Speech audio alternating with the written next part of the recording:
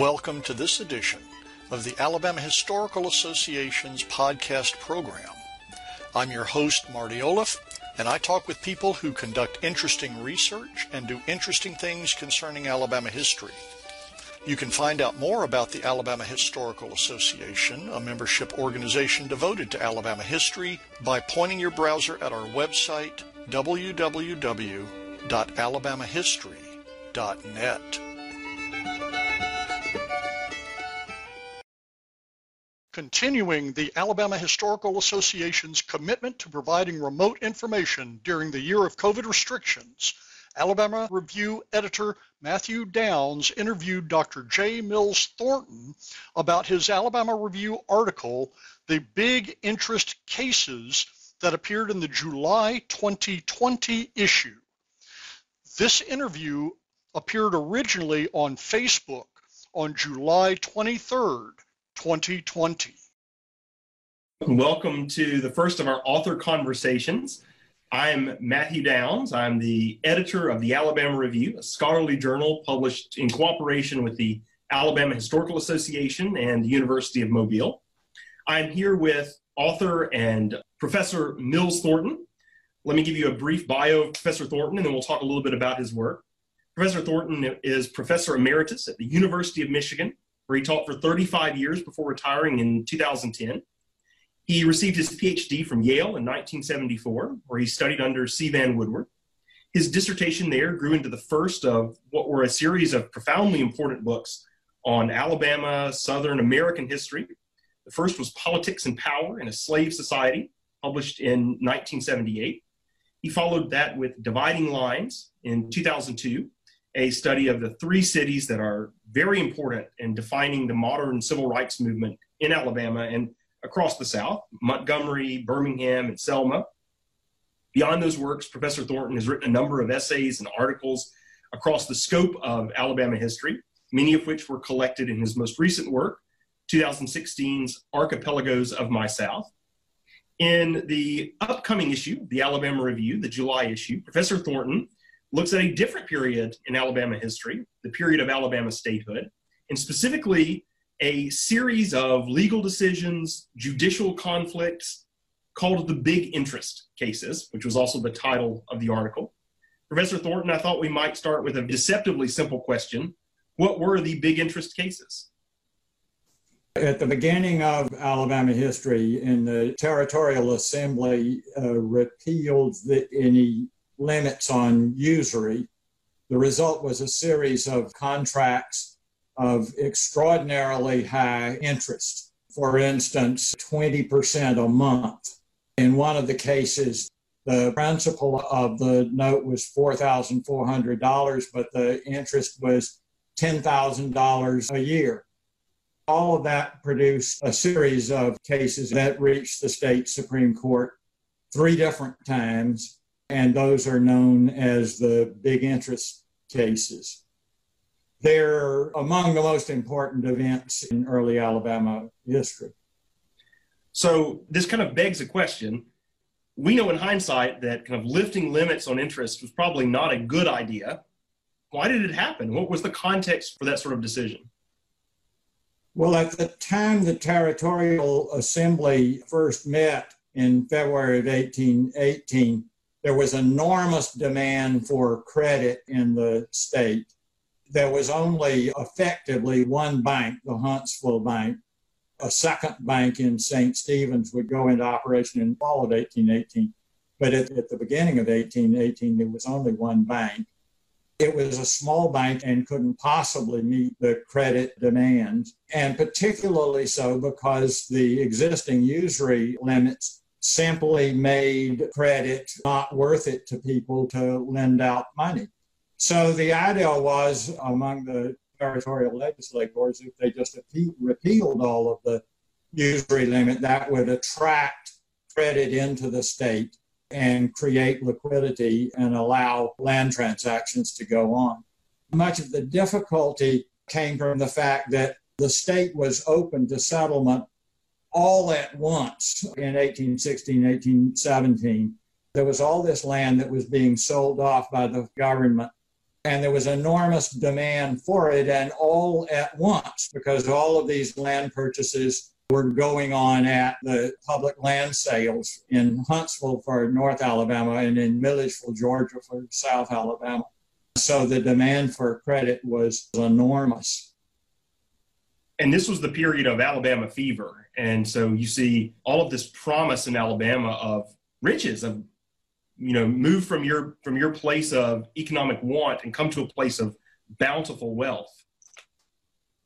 That's exactly right. This is Alabama fever, the demand for credit. That's what that's about, is bidding up the price of land at these auction sales that the federal government is conducting to inordinate levels. And it's because of the high price of cotton. Just before the Panic of 1819, cotton was selling for 25 cents a pound, which was an enormous sum. Therefore, people were convinced that they could meet the payments on these debts just with one or two cotton crops at a price like that. Well, what happened, of course, is that just at that moment, the panic intervenes. The panic began in January of 1819. And by the summer, the price of cotton was down to 12 cents a pound and still falling. That meant that all of these contracts that debtors had lost to meet the payments. That, therefore, became a major issue at the Constitutional Convention of 1819, which met in July of 1819. And everybody at the Constitutional Convention knew that as soon as the state courts were established, they were going to be flooded with suits for the collection of these debts by the creditors, since these were now non-performing loans. Therefore, how the Constitution set up the state judiciary was crucial, both for the creditors attempting to collect and the debtors attempting to deal with debts that they could not pay. The pro-creditor forces at the Constitutional Convention wanted life terms for the judges to insulate the judges from political pressures. The pro-debtor forces wanted 6-year terms for the judges so that they would be subject to political pressure and would listen to the needs of the mass of the electorate. That led to a constitutional compromise in which it was possible to remove judges. They were given life terms, but it was possible to remove them by a 2/3 vote of each house of the legislature for any cause. And then that brings us one of the central figures in your article, who I thought was really fascinating, William Kelley. If you would tell us about him, and then how did he become the hero of Alabama debtors? William Kelley arrived in Huntsville in 1818 from Tennessee and established a law practice devoted entirely to the defense of debtors in these big interest suits. He regarded the creditors as hard-handed and evil people intent on grinding the face of the poor. Well, at any rate, he made himself into an enormously popular political figure and eventually was elected to the U.S. Senate in 1823, and he served from 1823 to 1825 as one of Alabama's U.S. senators. Kelley then ran for the state legislature, became Speaker of the House, and he continued this crusade on behalf of the debtors. And his defense of the debtors in the big interest cases before the state Supreme Court is of a part with his political career and his campaigning for office. One of the really interesting points that you talk about in the article is how Kelley goes from having a fairly reasonable argument about debts and usury to this idea that everyone is out to get him and that he must defeat his enemies. I really saw the similarity between this idea of conspiracy and populist politics that Richard Hofstadter talked about. I wonder if you could speak to that. Yes, I think that's right. I think Hofstadter's point in the paranoid style in American politics is precisely that this is a characteristic of populist politicians, this sense that they are under siege by the wealthy and the powerful.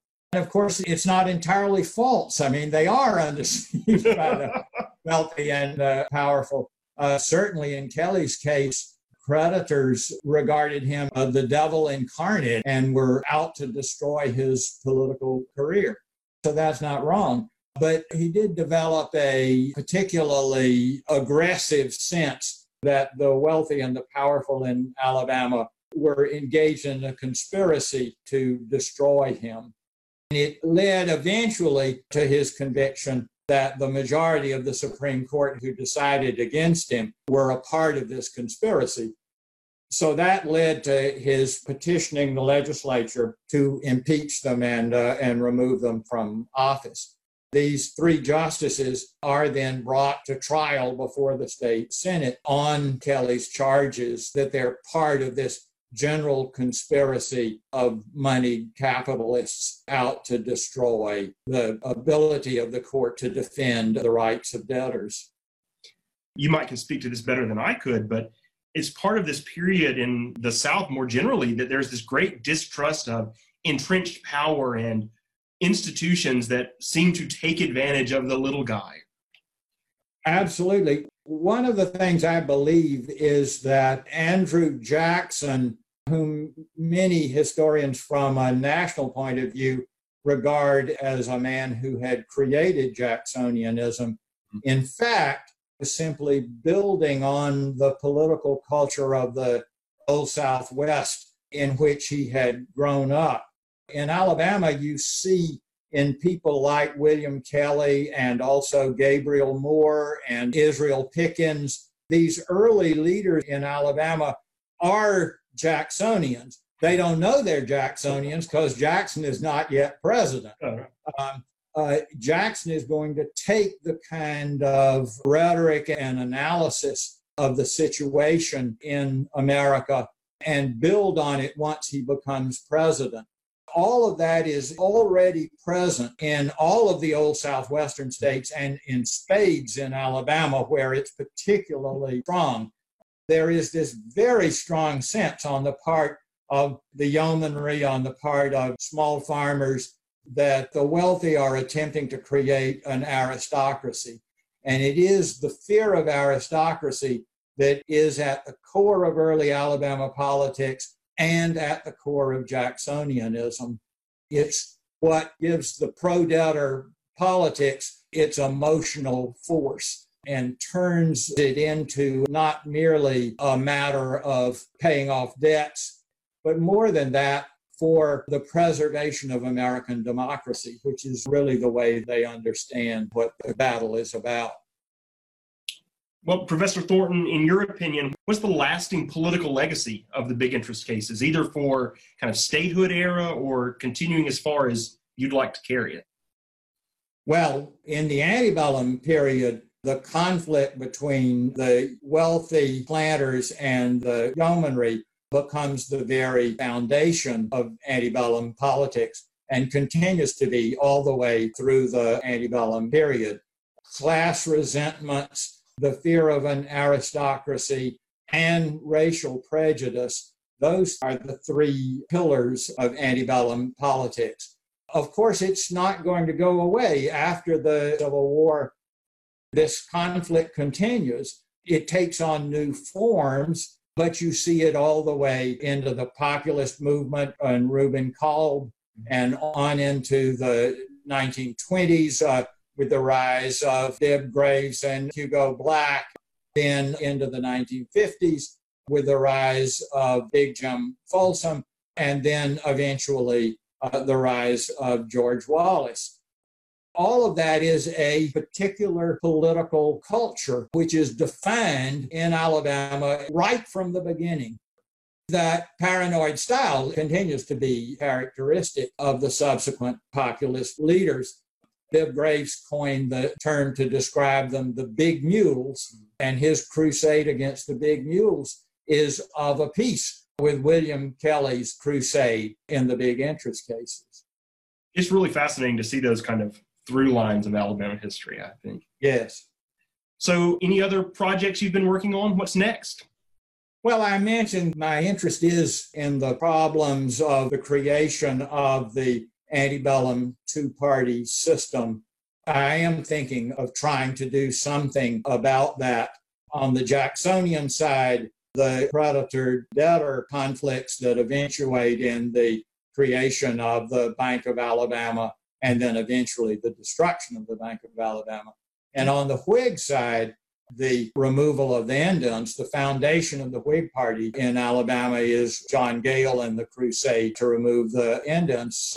So that draws in the racial prejudice part of the tripartite foundations of antebellum politics. And I think it creates an interesting way of understanding the origins of the antebellum second party system at a level at which it is not usually studied. That's fascinating. Well, Professor Thornton, thank you so much for talking with us. You're entirely welcome. And if you're interested in learning more about the big interest cases, reading more about it, please check out the July issue of the Alabama Review. And happy reading. Thank you for joining us today. This has been another edition of the Alabama Historical Association podcast program. Our music is the traditional tune Whistle By, performed at City Stages in 1996 by James Bryan and Carl Jones. It's provided courtesy of the Alabama Folklife Association, which you can find on the web at alabamafolklife.org.